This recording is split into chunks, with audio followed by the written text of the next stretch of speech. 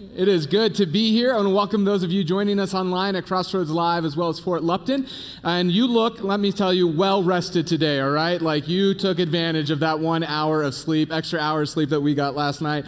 I know a couple of the camera guys here did not take advantage of the 1 hour extra of sleep. I think they just used it to party all night, didn't you? And so, yes, this is my son and his best bud Gavin on the cameras. And so, anyways, we are glad that you are here today, and I'm pumped actually to be able to bring this message to you as we continue in our series that we're calling the Double Yellow Line, where we're really looking at over the next couple of weeks how healthy boundaries promotes healthy relationships and healthy lives. That's what this series is really all about. Now, if you missed the last couple of weeks, what I want to do is just catch you up for a moment, or last week, I want to catch you up for a moment, because when it comes to boundaries in our lives, boundaries are really everywhere, aren't they?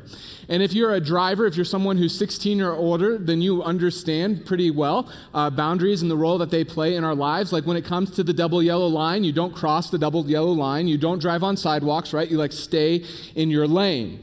And boundaries are given to us for the good of all people. And we see that when it comes to the physical boundaries in our lives. And when boundaries are broken, oftentimes it creates the opportunity for people to get hurt or to be harmed. Maybe if you're a Seinfeld fan, you remember maybe the greatest Seinfeld episode is when Kramer adopts like a 1 mile stretch of interstate. Anybody, any Seinfeld fans in here?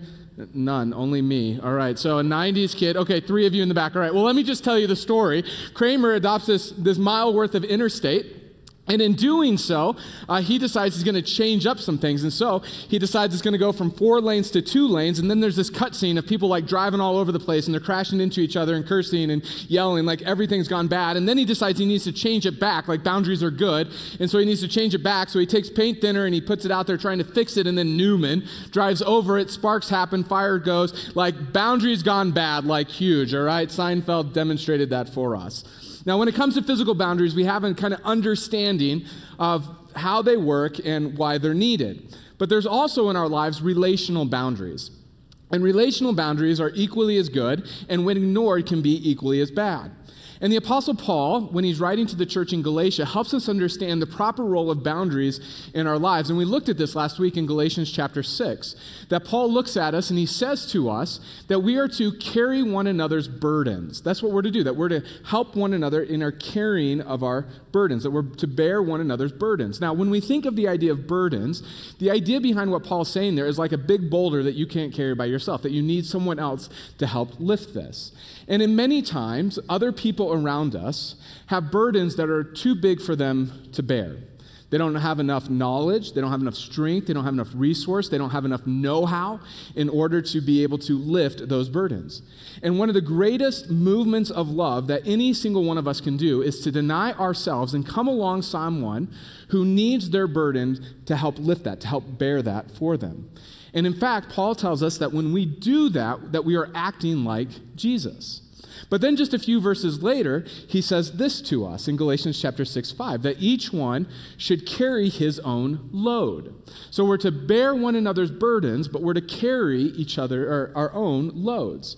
And this idea of load, if you want to think of it this way, is like a backpack, that all of our stuff for the day goes in our backpack and we throw it on our shoulders and we walk around and we're able to carry our backpack, that we're able to carry our own load, that each and every one of us are expected to carry the things that we can carry.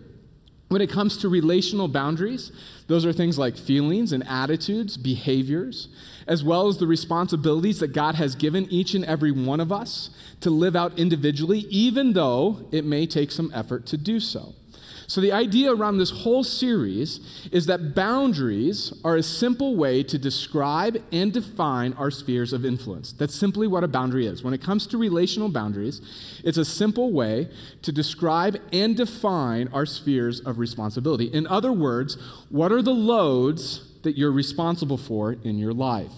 So that brings us today, where we're talking largely today about marriage our boundaries in marriage. Now, before we discover some good, healthy boundaries in marriage, I want to talk a little bit about happiness. And the reason that I want to talk about happiness before we get to boundaries in marriage is because almost every marriage counseling I've ever done, at some point, one of the spouses, one of the partners will utter these words: I just want to be happy. that in 90% of all the marriage counseling that I've ever done, that phrase comes out in some way. I just want to be happy, that we all want to be happy. Now, when we look at the Bible, we see that joy and happiness is a really big deal. Again, the Apostle Paul, writing to this time, the church in Philippi, writes these words in Philippians chapter 4. He says, rejoice always. Again, I say rejoice. Like, have joy in your life. That a big part of following Jesus is joy, happiness, well-being in our lives. That's a big part of what it means to follow Jesus. But, hear me in this, happiness is not a goal. Happiness is not a goal in our lives. Happiness is not the goal of marriage. Rather, happiness is a result of achieving a goal. And so, about 20 years ago or so, in the field of psychology, a very new kind of way of thinking started that eventually became called positive psychology. And this field of study really has to do with like well-being, health, success, virtues, flourishing in people, the things that we all really care about in this life. And in the last 20 years, there's been tons of studies done on positive psychology from hundreds of universities all across the United States and really all across the globe. And of all of those areas, that hundreds of studies have actually been done, and the question that's been asked is, where does your happiness come from? Like, this is amazing. Like, science has a way to quantify where your happiness comes from. Now, before we get to that, I just want to ask you, how would you answer that question? How would you answer the question, where does my happiness come from? If I was to put you on the spot and say, where does your happiness come from? How would you answer that? Particularly in light of what we're going through today, pandemic, racial tension at an all-time high, an election on Tuesday. Like, how would you answer the question, this is where my happiness comes from? Well, science, through hundreds of studies, has been able to quantify where your happiness comes from. And according to science, 10% of your happiness comes from circumstances. Only 10%. 10% comes from circumstances, which means whether you get like a promotion or a raise or something bad happens to you or the president that you're voting for is elected on Tuesday or the president you're voting for doesn't get elected on Tuesday, like all of that stuff only contributes to 10% of your happiness. Circumstances only account for 10% of your happiness. Science has basically shown over and over again that if your basic needs are covered, your circumstances have very little to do with your happiness. In fact, hear this. Also, what science has found is that if you tomorrow woke up to an unexpected surprise, like let's say you walk into work tomorrow and you get a raise, like how awesome would that be, right? Like your boss just comes, I'm giving you a raise. What science has found is that your happiness meter in your life will go up for about 2 weeks. And then you'll come back down to whatever your normal contentment is. That when circumstances, the way that circumstances affect our lives, they have about a 2-week effect on our lives, and then we return to whatever our baseline contentment is. Only 10% of your happiness comes from the circumstances in your life. So what about the other? Well, 50% of your happiness comes from your natural disposition, your basic temperament. If you know Christy McGee, she's kind of our front desk lady here at Thornton, and she is like smiles all the time, right? If you want to know Christy is like Poppy Princess, and she explodes happiness and glitter all over the place. Like that's Christy, right? Now, most of us aren't like Christy. Right? But your disposition, your basic temperament accounts for 50% of your happiness. So 10% is circumstance, 50% is your natural temperament. So the last 40%, this is where it gets really interesting. That according to research, the last 40% of your happiness is totally under your control, which is really good news because you can do very little about your circumstance and you can do nothing about your wiring. But 40% of your happiness, research shows, if you're not dealing with something critical like clinical depression or anxiety, that 40% of your well-being is under your control in what's called life practices. Things like practicing forgiveness, generosity, stewardship, boundaries. And so, if you're here today, and whether you're happy in your marriage and you're just looking to grow, or you're in a struggling marriage and it's bad, or if you're in a relationship, or if one day you think you're going to get married, like this is for you. This is for you. And so as we get into boundaries in marriage today, what I want to do is I want to set a few ground rules for us as we walk through this, all right? Like, I realize I ran the marriage ministry here at Crossroads for 10 years, and what would happen is I would never set ground rules, and then I would teach this, and everybody would go try to apply it right away, and then what would happen is the next 2 weeks I would be in marriage counseling trying to solve everybody's problems, okay? So we're going to set some ground rules to help you with this today, all right? So the first ground rule today is that today is not about fixing or changing or punishing your partner or your spouse, all right? There's none of that. There's no what I call holy elbows. That's when the pastor says something and you're like, hey, yeah, nudge, nudge, you need to hear this. None of those today, all right? So just pocket those go in, all right? The second thing today is that really what we're talking about is the ownership of responsibilities that God has given me or that God has given you individually, all right?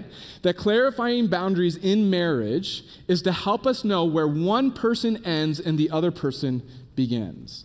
That taking ownership of my responsibility, of my responsibilities is vital in any relationship, but particularly when it comes to marriage. So, if you can figure out who's responsible for what, then your marriage has an opportunity to change for the better. However, if you can only see that the problems in your relationship, the problems in your marriage is someone else's fault, is your spouse's fault, then you have no hope. Boundaries in marriage is about owning what God calls you to own in your relationship with your spouse. All right, third ground rule. Divorce is not a relational boundary. Divorce is an end of a relationship. If you are at the point in your marriage where divorce is a real conversation that you're having, you need to get third-party help. You need to get third-party help. You can do that through our care ministry. You can do that through our counseling. But you need help in your marriage if divorce is on the table for you, all right? So with those ground rules in place, what I want to do is give you a couple of important boundaries to look at in your marriage, and then we're going to get very practical, and we're going to walk through a boundary and what happens when boundaries are broken, all right? Practical life skills to help your marriage thrive. That's the goal. Happiness, one of the results. So, like we've been talking, just like there are boundaries in roads, on our properties, in all of life, there are some practical boundaries that every marriage should have. Now, I could give you a dozen different boundaries for you to apply into your marriage today, but I'm only going to give you two in light of time of where we're going to go. And so the first boundary that every marriage should have is that of words, all right? To which some of you go, words? Yes, words. Honey, use your words, right? Words, language is the basic of any boundary when it comes to relationship. That the basic boundary of any relationship is words, the language that we use. That Proverbs 18:21, King Solomon, the wisest person who ever lived, he wrote these things in Proverbs chapter 18. He says, death and life are in the power of the tongue, and the power of words, and those who love it will eat its fruits. That most of us grew up learning the saying, sticks and stones may break my bones, but words will never hurt me. You didn't learn that one either. All right, so no Seinfeld, and you didn't learn that was as elementary. That's totally cool. We'll get to something you know. All right, so that we all have kind of lived through the reality that that saying is totally wrong. All of us have experienced times in our lives when people have come up to us and they've spoken words of encouragement that have just set us sailing, haven't we? And we've all experienced in our lives times when people have used words to break us down, to tear us down, where a little part of our soul dies. See, the reason that Solomon writes that your words are life and death is because your words help define you to the people in your life. They tell your spouse specifically who you are, what you believe, what you want, what you hate. Listen, when it comes to words, a boundary is as simple as this. No, I don't want to participate in that. Yes, I can't wait to do that. That's the simple boundary when it comes to words. Not too long ago, I was helping a young couple working through kind of a rough patch in their marriage, and it was really rough. It was bad. And after a few sessions, I realized that neither of them had good boundaries when it came to words. They just didn't. They didn't have good communication skills. And it was literally destroying their marriage. That the wife would oftentimes just use her words to railroad her husband. And her husband would just sit there silently like his fence was being torn down by an aerator. That's the way that their relationship was. And I realized one day that not until they could learn to communicate and have proper healthy boundaries around words then this situation would be forever hopeless. And so as the proverb says, their words were death to each other. And their marriage was going the wrong way. And so over the next couple of weeks and really even months, we worked on healthy boundaries when it comes to language, healthy boundaries when it comes to words. And I helped the wife understand what it looked like to listen to her husband and help the husband take steps to actually vocalize what he was feeling and what he was thinking. Now, it was hard for them. It was rough. It took many weeks, but eventually it clicked. And these boundaries that were so hard became healthy. And suddenly, as Solomon said, life began to sprout.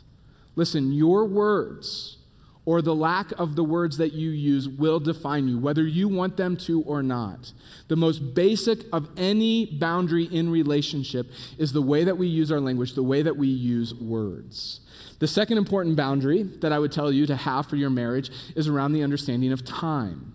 That one of my most favorite passages in all of Scripture is in Ephesians chapter 4, verse 15, where the Apostle Paul writes this, "Be careful then how you live, not as the unwise, but as the wise, making the most of every opportunity." What Paul is imploring us to do is to be wise. And he says a wise person, when it comes to wisdom, wise is someone who makes the most of the time that's given to them, makes the most of every opportunity that they have. Now, when we apply this to marriage, if we are not careful with our time when it comes to marriage, intruders will show up and they will absolutely wreck your marriage. That we have to have marriage that are actively protecting and watching out for our marriage. Listen, when it comes to the way that God designed marriage, God designed it for each partner, for both partners, to invest continually in their attachment and their love for one another. And when we talk about boundaries around time, what I want to make sure that we understand is that not what I'm saying, or what I'm not saying here. Let me just rephrase this. That doesn't mean is that marriage is a self-contained unit in which your spouse meets every need. That's not what I'm talking about. That sustained life does not come from marriage. Sustained life comes from God and God alone. But what God has made clear in marriage is that couples need to work to make sure that their love is secure and safe. That we need to be what the Bible calls wise. That we need to be wise to the vows that we've made, so that the outside world doesn't grab a hold of the steering wheel and take us where we don't want to go. And so my question for you today is this, is what kind of healthy boundaries do you have around time? Things like TV, friends, kids, work, in-laws, addictions, affairs, even the church. What kind of boundaries do you have in your life to protect you from the things outside? Now, as I say this, most of these things aren't bad. In fact, some of these are God-ordained things, things like work and church, that these are things that are everyday part of our lives, that these are part of the loads that we carry, that we're responsible for this. But when something in this world comes between a couple's love for one another, it can be and often is destructive. A marriage is only as strong as we're willing to protect it. A marriage is only as strong as what it costs to protect it. That early on in my marriage, early on in my ministry, I should say, here at Crossroads Church, almost like 14 years ago, one of the older pastors named Brett Truex came to me. He was actually the campus pastor of this location when we opened this building all the way back in 2007. I was brand new into the ministry, and he came up to me, and he asked a question in front of my wife, Sarah, of me, and he said, "Matt, how many nights a week is it okay for you to be gone doing ministry stuff?" Well, I had never thought about that question in all my life. Like the only question that only thought that I'd ever had when it comes to ministry is I can't wait to be done with school, because then I get to do what I really love, which is ministry. Like that's what I was geared up for. That's what I wanted. I'd never ever thought about how many nights a week that I should be gone doing ministry. And Brett looked at me and he said something to me that I'll never ever forget. He said, "Matt, the ministry can be 24/7. That the church will take everything that you have and more if you let it. And if you don't have good boundaries around it, around your work, around your ministry life, it will ruin your marriage." And in that moment, I knew he was right. See, part of me is this tendency of workaholism in my life. Like I can just go all the time and not think another thing of it. And I know pastors who have been like that, who've taken the church, and the church has taken everything from them, and they've lost their kids. The kids don't want anything to do with them. Their marriage has failed, and now in their later years, they're by themselves. And I knew that would be my story if I was not careful.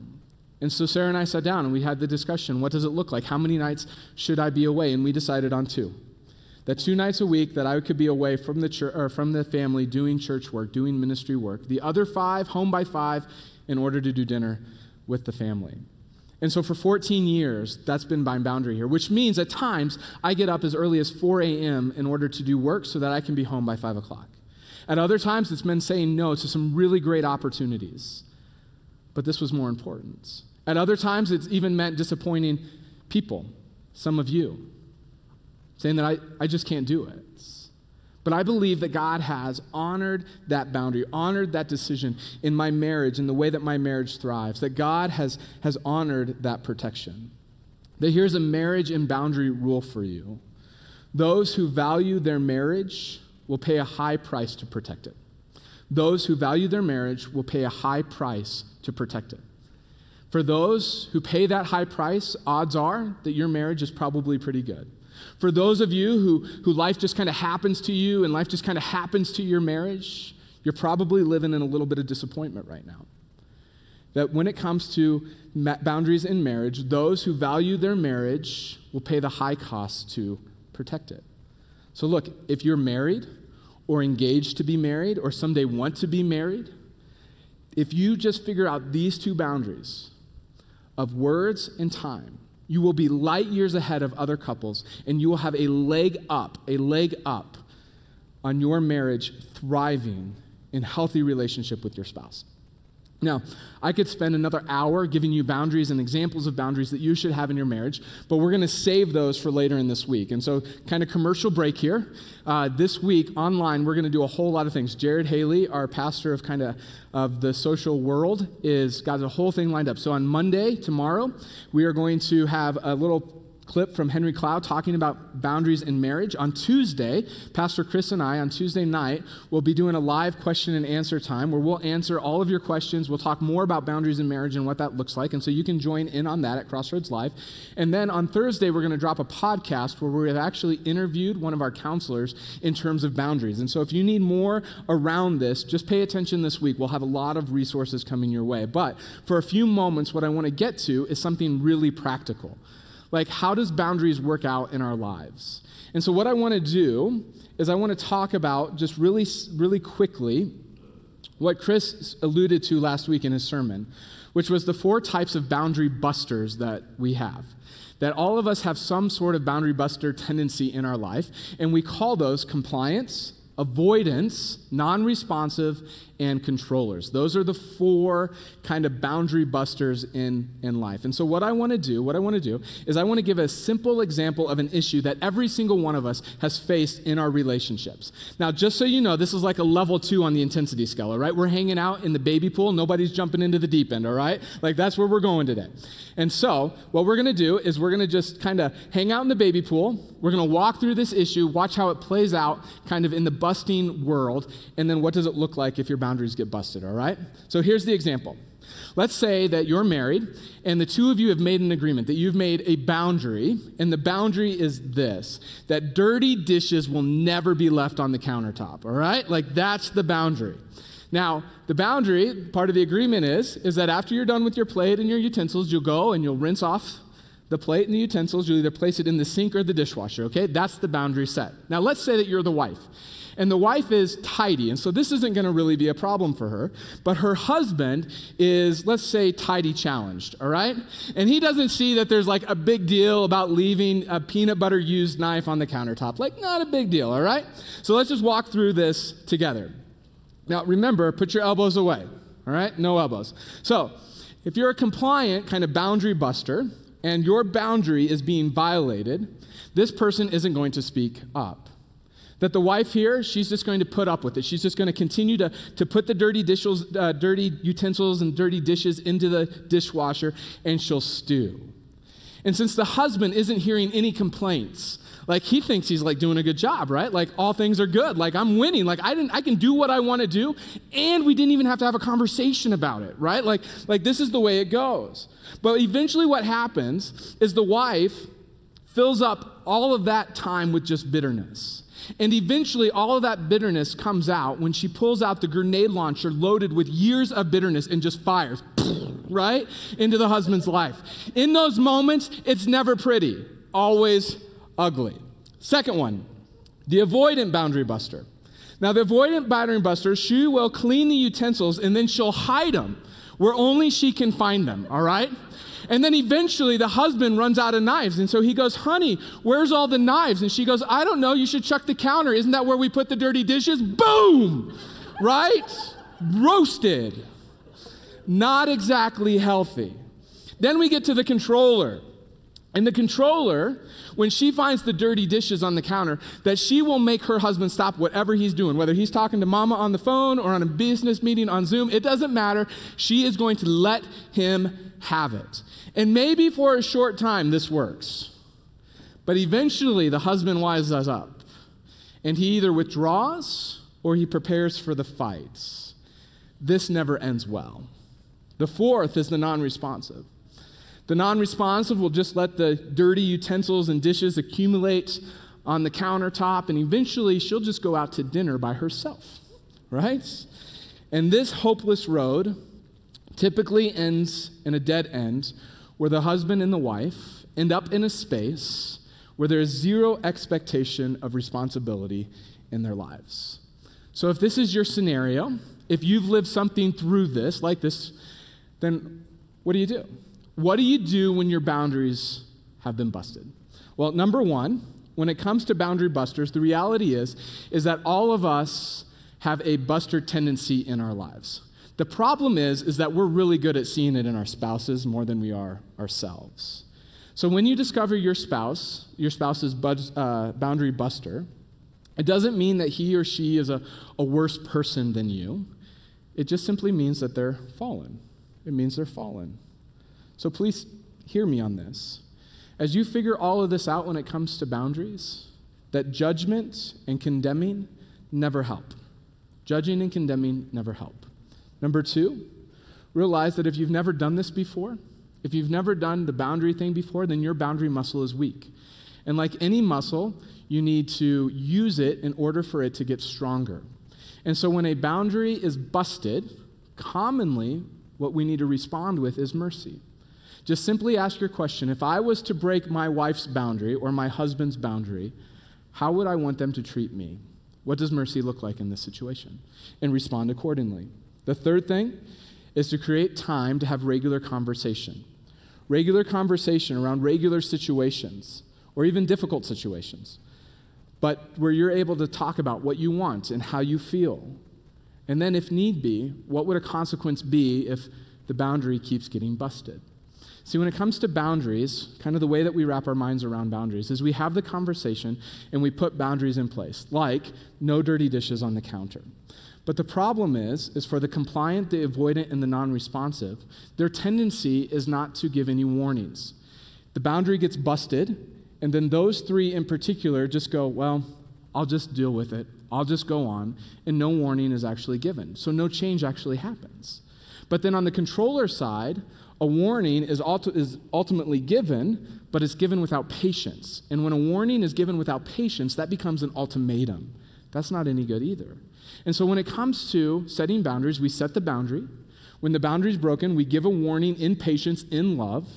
And then, if it comes to it, we set up a consequence that says you can't continue leaving dishes on the dishwasher. If you do that, I'm going to go out to dinner by myself. Whatever it is, right? But you set the consequence so that everybody knows what's going on. Now, here's what I've come to find that's true, is that when it comes to marriages, most people want their marriage to thrive, even in the worst of marriages. And as you begin to set boundaries, it's a little bit difficult at the beginning, but most people act selflessly in order to see a marriage thrive. That they will take it on themselves to do whatever they can to make this marriage work when it comes to setting boundaries. And so mercy, non-judging, and regular conversations is the way to make this go. So as I wrap all this up, whether we find ourselves in regular situations or difficult situations when it comes to our marriage, most of the time we find ourselves like Adam and Eve, pointing the finger at our spouse saying, they're the problem. That's where the problem is.